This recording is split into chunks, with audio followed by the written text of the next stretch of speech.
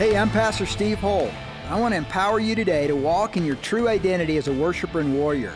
Today, embrace the power of God's Word and the Holy Spirit. Welcome to the Born for War podcast.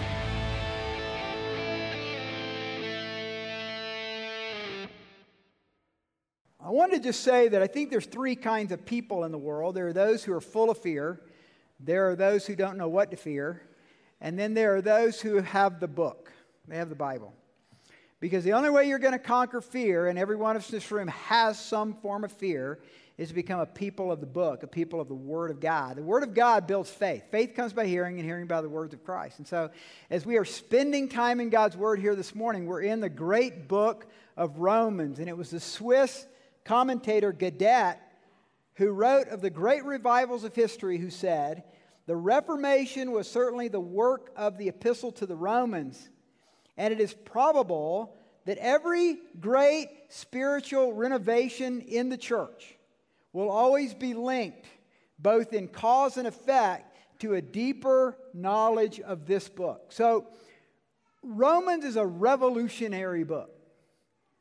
Let me just say this. The Bible is not a book per se. The Bible is actually a library of books. There are 66 books. And if we were looking at the 66 books and we were categorizing them as to the most influential in growth, Genesis would be right up there for sure. I'm reading Genesis again right now, and if you're following me on the blog, you see all the references to Genesis, because as I look at what's happening in human sexuality right now, and with the woke idealism that we're facing, with progressive Christianity growing, I felt like that I needed to go back to the foundations of my faith on sexuality by going to Genesis. So I'm reading Genesis again. So I got a study Bible that had never been marked in before. I've got several books, several Bibles on my shelf of Bibles that I don't know how I picked them up. Anyway, I've got them. So I've decided to pick one that hadn't been written in yet at all, and then start there, and it's been a joy. It's been a super joy the last month and a half. So I've been blogging on that. Because you can take any psychological viewpoint, you can take any woke viewpoint, you can take any cultural viewpoint, but really where you want to go in understanding what's really true is to go back to the book. Is to go back to Genesis. So Genesis would rank up there, but Romans would certainly be one of those in the top 5 most influential books in Christianity. And the cliff notes of Romans, and I always have to make sure I recognize this because my kids don't know what I'm talking about sometimes. Raise your hand if you know what Cliff's Notes are. Okay, good, okay. I didn't know, is it still out there? I mean, do you still have that? Okay, all right. So in my day, you when you wanted to cheat, you went to Cliff's Notes.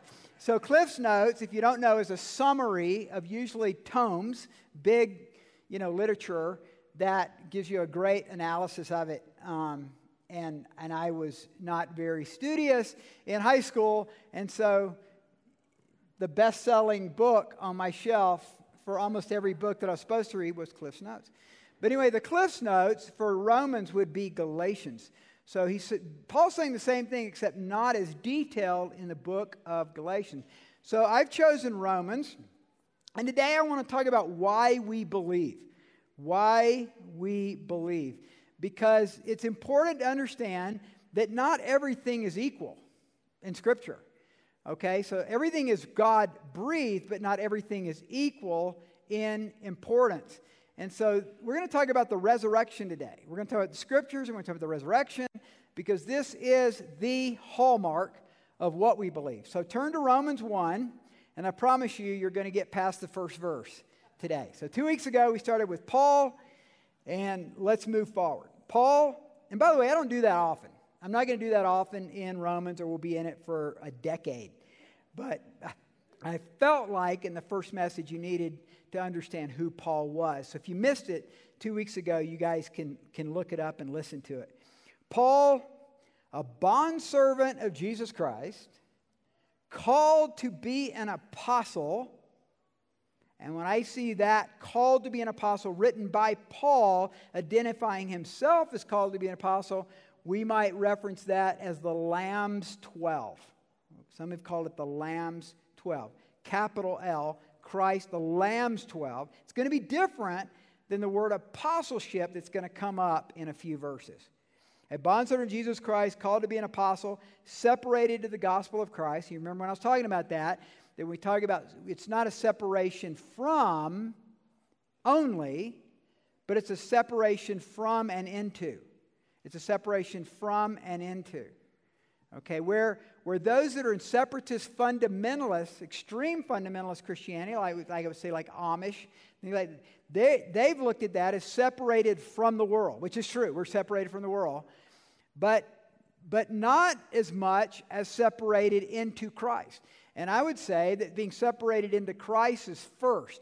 When you're separated into Christ, you have less and less desire for the world. So we talked about that a couple weeks ago. Verse 2, which he promised before through his prophets in the Holy Scriptures. If you're an underliner, circler, I'm a circler and an underliner, circle Scriptures. Through his prophets in the Holy Scriptures. Remember, this is the New Testament is being written as Paul writes it. So all they had was the Old Testament. Concerning his Son, Jesus Christ our Lord, who was born of the seed of David according to the flesh. Now write this down. The Bible is the signature of God. The Bible is the signature of God. So I do a lot with a debit card now. So if I go online to my bank, I can see where I use my debit card. And occasionally people have stolen the number and we pick it up and I don't know if they ever get caught, but at least I don't pay for what they do because they're looking at a consistency in there that's me. But when I write a check, which is rare, less often than I used to, usually bills, things like that, or people I'm paying who've done work for me on something, sometimes I'll look and I'll see check and I'll see this astronomical number. And I go, there's no way I wrote that check. And then I go in and it's got the photocopy. There it is, man. There's my handwriting. There's my signature. Oh, I can't believe I paid them that much. But your signature is your word.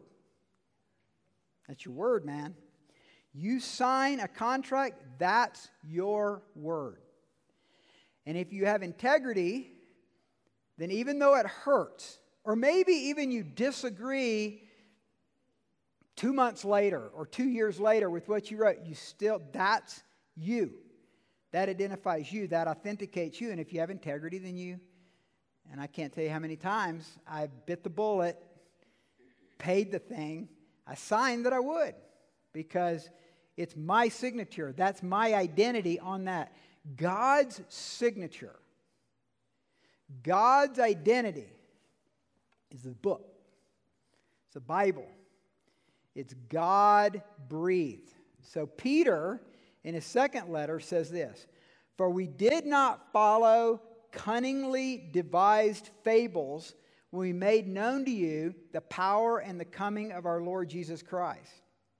But we were eyewitnesses of his majesty, knowing this first." I think that's important. Knowing this first, that no prophecy of Scripture is of any private interpretation, for prophecy never came by the will of man, but holy men of God spoke as they were moved by the Holy Spirit. So it's the Holy Spirit breathing into, we call that plenary inspiration. The plenary inspiration of Scripture is that God breathed. God breathed through this man. He didn't dictate it as if it was a teleprompter that, a political person is reading from. It wasn't writers that were reading something that was in the sky, or it was breathed. God was breathing his breath, Holy Spirit, pneuma, P-N-E-U-M-A, pneuma, that's where we get the word pneumatic. A pneumatic tire is a tire with air in it. In your pulmonary system, if you get a sickness called pneumonia, starts with a P, that's where the word comes from. So this God breathed into the prophetic men in Scripture to write what we have as Scripture. And we can stand on that. It's not up to us to just make up interpretations. That's why I've said from time to time in different, not so much debate situations. I've never been on a stage in a debate, but I've been in discussion with different pastors or different leaders at different times, and I've said to them, nothing is new, and if it's new, it's probably not true. So in other words, I'm a big believer in the church fathers. I'm a big believer in tradition. I'm a big believer in systematic theology. Because I can tell you one thing, Martin Luther was a lot smarter than me. John Calvin was a lot smarter than me. Aquinas was a lot smarter than me. Now, we have applications. Listen closely. There's an application that might be true to our culture that's different because we're living in the 21st century. But the actual interpretation of Scripture has already been settled, church. Why is that important? Because there are heresies all around us. You got to be careful. And it sounds very enticing, especially in the area of homosexuality. It has been clear for 3,000 years that homosexuality is a sin. Well, now there's all these different lines of thinking called gay Christianity and others, and I'm studying them all right now. And we're going to do a conference in November, either last part of October, 1st of November in 2023, called Holy Sexuality. And we're going to look very closely at the Scriptures, and we can stand on what the Scriptures say. We can stand on the interpretation of the past. Now, why is that important? Because it is possible, at least in this church, that we can love people who struggle in sexual areas. We can love them.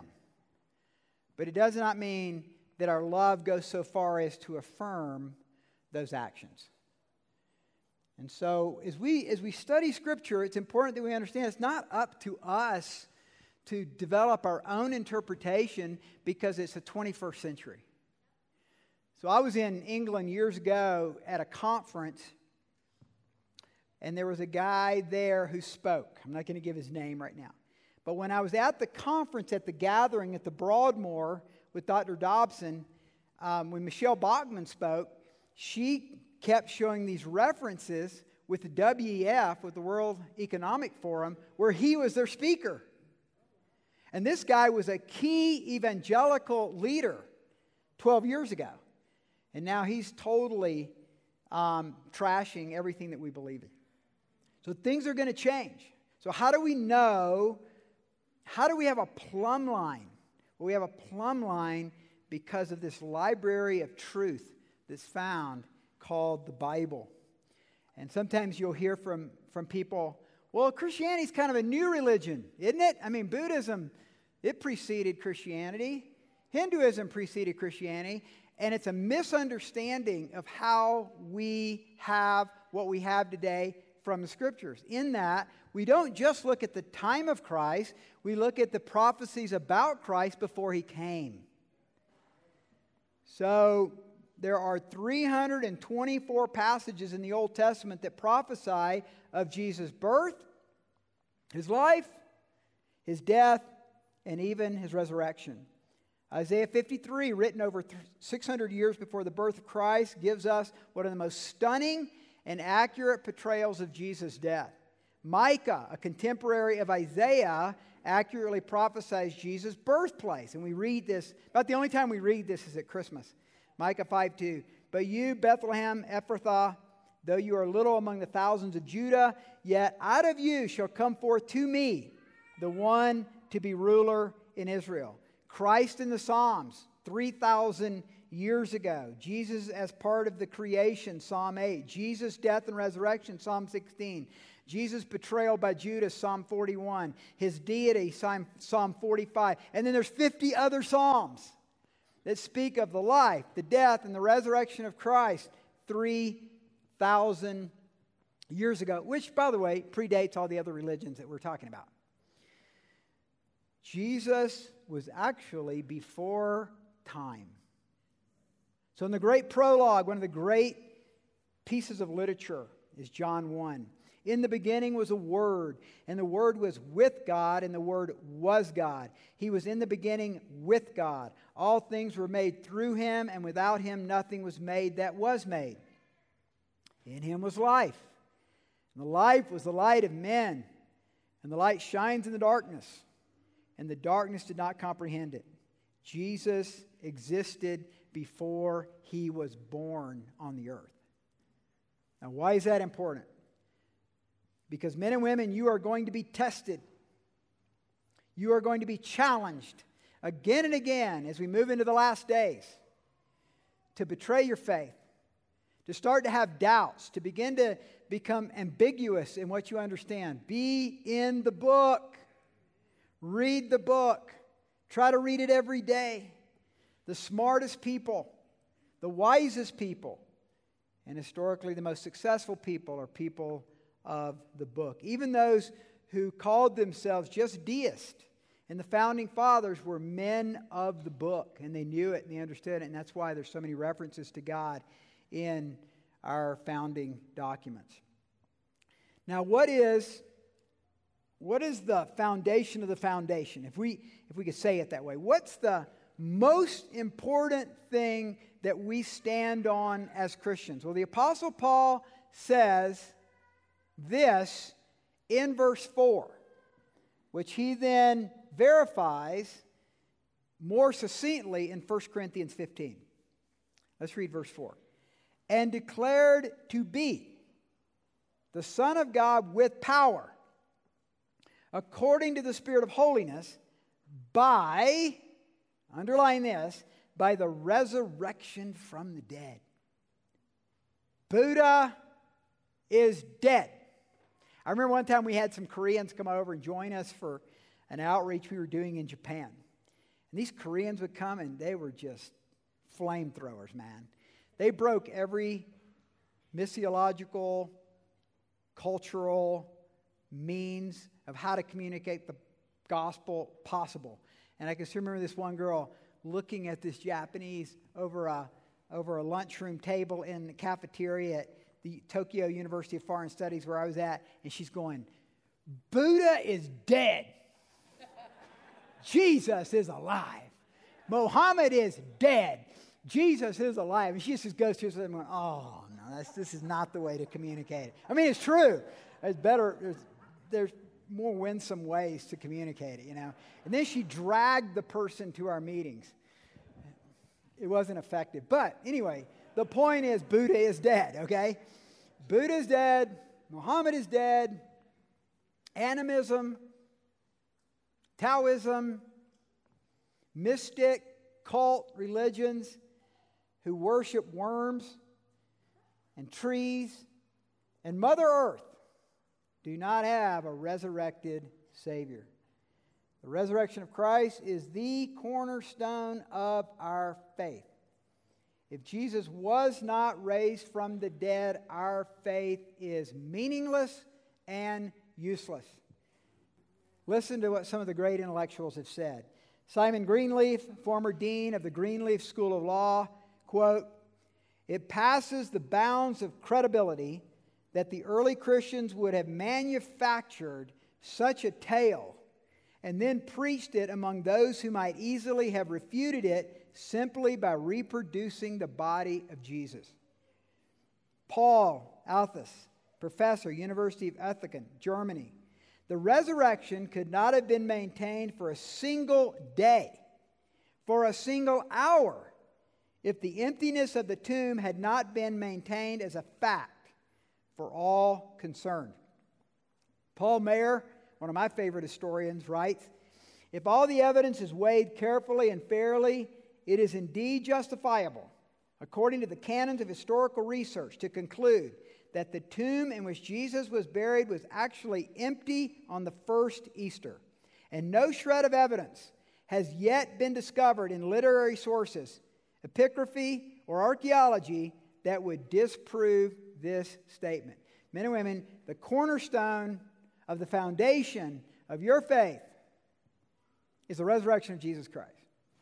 And I remember many years ago at the University of Georgia getting up and speaking to, I don't know, probably 200 or 300 students there on the University of Georgia campus at the main, sort of central part of the main campus on the resurrection of Christ. To hecklers and to others that were out there. And that, I was asked to speak, and I thought, this is the foundation. If I'm going to speak on something, it has to be this, the resurrection of Christ. So let me give you 8 facts. So if you're a note taker, write these down. There's 8 facts that verify the resurrection of Christ. Fact number 1 is a broken Roman seal. Now let me explain that they had a seal back then. So when that rock was rolled over the tomb, there was a Roman seal placed upon that rock. And so it was broken. And the consequences of breaking that seal is that the guards would be crucified upside down. No questions asked. The cowardice of the disciples at the time puts no confidence in the fact that they would have come and stolen the body. Professor Thomas Arnold, author of the 3-volume History of Rome, writes, I have been used for many years to study the histories of other times and to examine and weigh the evidence of those who have written about them, and I know of no other fact in the history of mankind which proved by better and fuller evidence of every sort to the understanding of a fair inquirer than the great sign which God hath given us that Christ died and rose again from the dead. That's a huge statement. He's saying even greater than the Gettysburg Address, even greater that George Washington crossed the Delaware, is the evidence that Christ rose on the 3rd day from the dead. Fact number 2, an empty tomb. An empty tomb. We must remember that the disciples did not go off to Rome to preach about the resurrection. They didn't go to Athens, Greece to preach about the resurrection. They didn't go to the province of Galatia to preach about the resurrection. They preached it in Jerusalem, right there where it happened. So if there's a body to be found, don't you think the Jews or the Romans would have presented it? These guys are nuts. These people, they're Looney Tunes. They're crazy. Here's the body of Jesus, decaying right here. Nobody was ever presented. Ever presented. It'd be like something happening in Colorado Springs that's like outrageous. It's crazy. And we start from the road. We start just telling everybody. And everybody, you would think, who's incredulous, who doesn't believe it, would then counter in their argument. But the reality is, according to Josephus and others, everybody heard about it in Jerusalem. It wasn't that big at that time. People knew about it, and they even historically wrote about it. That's super interesting. Historian Paul Meyer writes, positive evidence from hostile sources is actually the strongest kind of historical evidence. In essence, this means that if a source admits a fact that is decidedly not in its favor, then that fact is genuine. Does that make sense? In other words, for the Jews to write about it, for the Romans to write about it, this fact that this thing they said happened, which is decidedly against what they want to believe, is actually the greatest evidence that it actually happened. Fact number 3, a large stone moved. In Matthew 27, Matthew describes the removal of the stone with an added preposition that indicates that the stone was rolled up an incline. We believe it was a 2-ton stone, moving a 2-ton stone up a hill. The women were the first to come to the tomb. You think they did it? No way. The Roman garrison who'd be crucified upside down, if they did it, not a chance. The frightened and cowardice disciples who are still just hanging out in the upper room after the resurrection when they've seen him, I don't think so. The only common sense explanation is that God rolled that stone away. Fact number 4, Roman guard AWOL. The Roman guard fled. This was 16 of the most highly trained special ops soldiers in the world at that time. There's no way they would have fled unless something fantastic, something incredulous, something actually frightening, even to them, had occurred, and they ran away. Fact number 5, grave clothes tell a tale. Like the empty chrysalis of a caterpillar cocoon, the grave clothes were caved in as if the body had just slipped out. That's why it says when John got there and he looked in, he believed.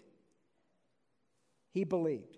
So something of the way the grave clothes were aligned, he knew something supernatural had occurred. Fact number 6, his appearance is confirmed. So my son Samuel is in law school. He's in his 3rd year. And so 2 years ago, he was in the DA's office, his first year out of law school. Couldn't try any cases, did more of the research and stuff for the lawyers. But last summer, it was after his 2nd year, and he could try misdemeanor cases for the DA. So he did. And he would get all excited because he loves trials. He loves the give and take of the trial. He digs it. He thinks it's so cool. And so he was pumped to do it. And I can't tell you how many times he went into trial totally prepared. My son will out-prepare anybody. And then the eyewitness doesn't show up. Usually cops who forgot to come or something like that, and he'd be there, and all he needs is one eyewitness. He just needs one. And then it's settled, man. It's done. It's over. Right there's the eyewitness. But people get busy, right? They forget. They don't do it. And it was so frustrating. And so an eyewitness today and in history is the key. 500 people saw Jesus risen from the grave. Over 500 is what it says. So the proclamation and the declaration of the resurrection of Christ in Jerusalem was in a city where there were over 500 people that literally saw Jesus risen from the grave. It'd be suicide to proclaim that in that environment if it's not true. And so over 500 saw Christ risen from the grave. Dr. Edwin Yamauchi, Associate Professor of History at Miami University in Oxford, Ohio, says, "What gives a special authority to the list of witnesses as historical evidence is the reference to most of the 500 brethren being still alive. St. Paul says, in effect, if you don't believe me, ask them. Such a statement is an admittedly genuine letter written." He's talking about 1 Corinthians. "Within 30 years of the event is almost as strong a evidence as one could hope to get for something that happened nearly 2,000 years ago." Now, the 7th point is interesting. And let me explain before I say it why this is important. So when I was in graduate school, I had some archaeology classes. And one of the things that we studied was how do you know if a document is genuine or it's fake? Because you can imagine right now with the use of computers and stuff, and they were just really starting to come in. I mean, when I was going to graduate school, we had a computer room because nobody had a computer. And I remember Apple, that was like Macintosh. You had to do Macintosh. And Steve Jobs was pretty smart, and he gave all these Macintoshes to all the schools so that all of us growing up would want a Macintosh when we got out, right? It's like 3 times more than Bill Gates' IBM computer. So I didn't know how to use it, but anyway, we'd go in there, and people started teaching me. I started learning how to use it and everything. Well, with the advent of computers, this became even more important, and that is, how do you verify a document being true or false? And this is kind of interesting. It's the opposite. It's actually kind of counterintuitive in that if the document that you found, let's say you think it's circa 1,000 years BC, 3,000 years from now, that you found this document, like we have with the Dead Sea Scrolls and stuff like that, which is what my son Daniel is an expert in. He's been an Oxford scholar for the Dead Sea Scrolls. So I was asking Daniel about this actually the other day when we were hunting, and he said, yeah, it's absolutely true, and this is what it is. That the closer you get to a document being reliable is actually some of the inaccuracies that are within it compared to what you have as the actual data. So if it's word for word exactly the same, it's probably it's a fake. In other words, somebody just took that and they wrote it in to make it look so real, and then they did stuff to the paper to make it look like an old parchment, which they can do, and they go, oh, this is fake. But if there's just a few things like a comma missing or a period missing or something like that, they go, okay, that passes the first round. Does that make sense? Because you don't fake it. So great example. How many of you have ever heard people say, well, you can't trust the Bible. It's just men's opinions. It's just their interpretation. I mean, look at Matthew, Mark, Luke, and John. They all say different things about Jesus. See? Actually, that's actually the most verifiable evidence that it happened. This is actually a discussion we had around the fire on the hunting camp with Daniel. Daniel, we're talking about. It's like, if I said to you, this is the example he used. He said, if I said to you that I think I'm going to shoot an elk tomorrow, and I think it'll be around noon, and I think it's going to be over on that third hill, and that's what I think. Let's just say something like that. Well, there's 5 people around the fire. Everybody hears it from a different angle, right? And what they remember is slightly different. That actually is what verifies the authenticity of the eyewitnesses, or we might say the ear witnesses of it, because you have your different perspectives on it. So actually when you have Matthew's view, Mark's view, Luke's view, and John's view, that actually verifies the fact of the authenticity of it is because of the uniqueness of their different angles, as long as the main idea is still there. Does that make sense? So I say all that to say number 7. The women saw him first. The women saw Jesus risen from the grave first. Now, why is that important? It's important because the authenticating feature of the story of the resurrection of Jesus is first women, which is exactly the opposite of what you would do in that culture at that time to authenticate something that's in the past. Because a woman's witness was thrown out in the courts of law at that time. So the fact that they would pick, that God used women does 2 things. 1, it shows the authenticity of it. And then number 2, it shows the value God puts on women. When I have a prayer meeting here, I'll guarantee you there'll be more women than men. If I were to say there's a job to be done somewhere in the church, there's going to be women, way more women than men. You women are awesome. I love you.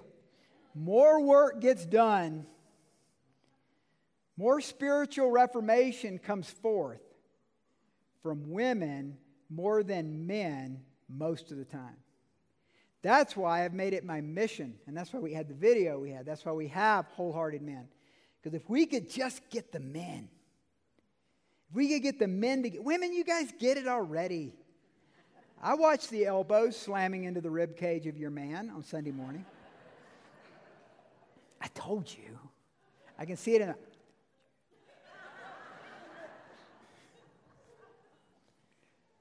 There's more young men out there that are successful because of their mom than because of their fathers. That's a sad commentary, but it's true. So, in the annals of God's historical perspective on the resurrection, it's the women that are there first. You don't do that if you're faking it. You would have men, you'd make up some story about a bunch of men because they are the eyewitnesses that he's gone. No, it was the women first. As a matter of fact, the evidence of how true this is that the men didn't even believe the women, and they knew them. They had a personal relationship with them. They had been traveling with them in the 120 all that time. They didn't even believe. Nah, that's not true. And so they go running. But the women were there first. Dr. Meyer observes and says this: the initial reaction of the 11 was understandably one of suspicion and disbelief.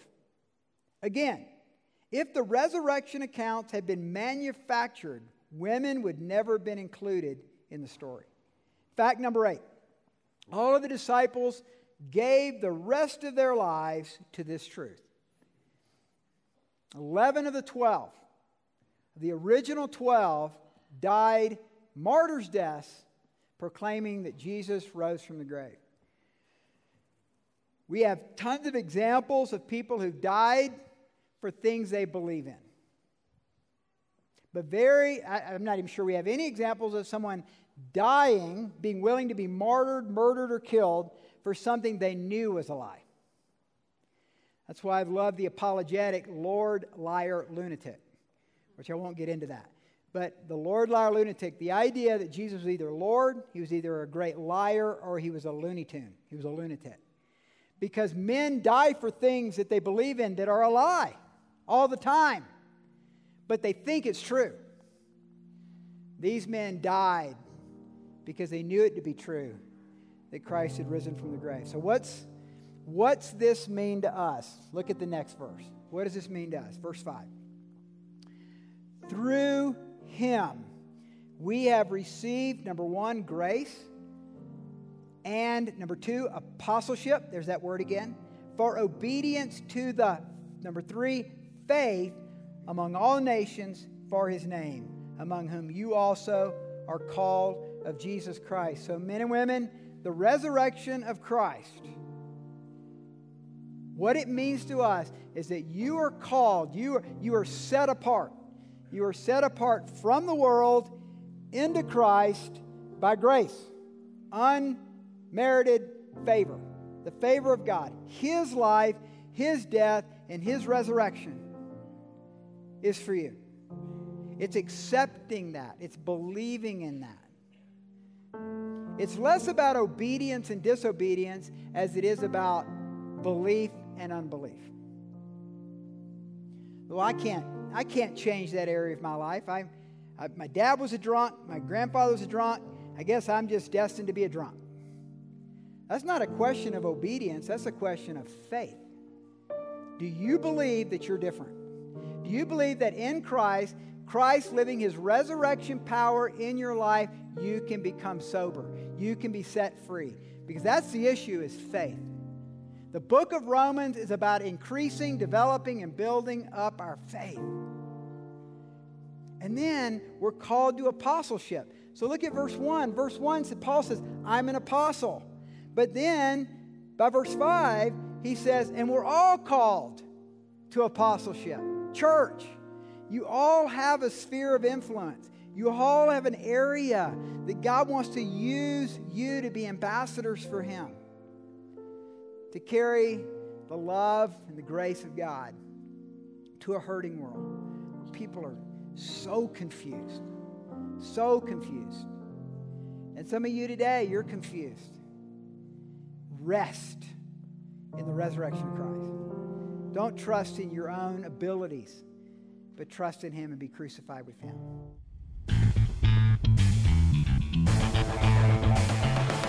Thank you for listening to the Born for War podcast. We hope today's message has empowered you to make a difference in your world. To connect with Pastor Steve's sermons, books, and blog, visit steveholtonline.org.